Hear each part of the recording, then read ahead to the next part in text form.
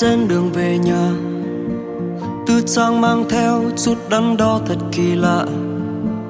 Vốn dĩ háo hức khi mỗi năm gặp lại mình, ngay ở nơi mùa Tết se lạnh.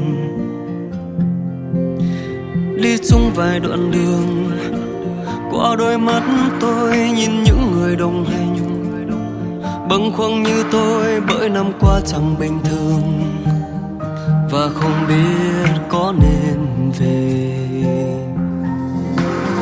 Rồi tôi nghe từ trong lòng thanh âm quê hương và tiếng cười sum vầy, sẽ qua nơi nơi miền đất cứ thêm cằn cỗi, làm mọi thương nhớ trở lại.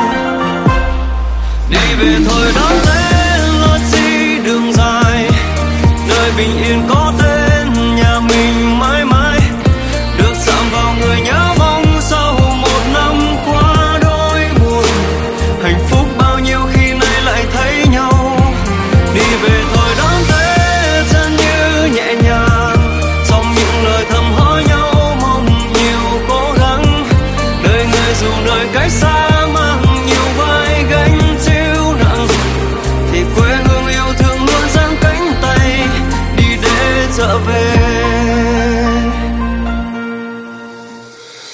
Mỗi lần về nhà tôi luôn muốn thấy đám nhóc con chạy giành qua, tươi vui ấm áp những nếp nhăn nơi người già, và yên tâm ngày Tết đủ đầy cho mẹ cha. Nhưng ta khó biết được, đôi khi có những ngày trống gai ngăn bước đường, làm cho ta như tư trách than trong thất vọng, không đem hạnh phúc cho người quan tâm. Rồi ta nghe từ trong lòng thanh âm quê hương và tiếng gọi gia đình, hơn muôn vinh hoa là hãy biết nơi quay về, tìm bình yên thoát bộn bề.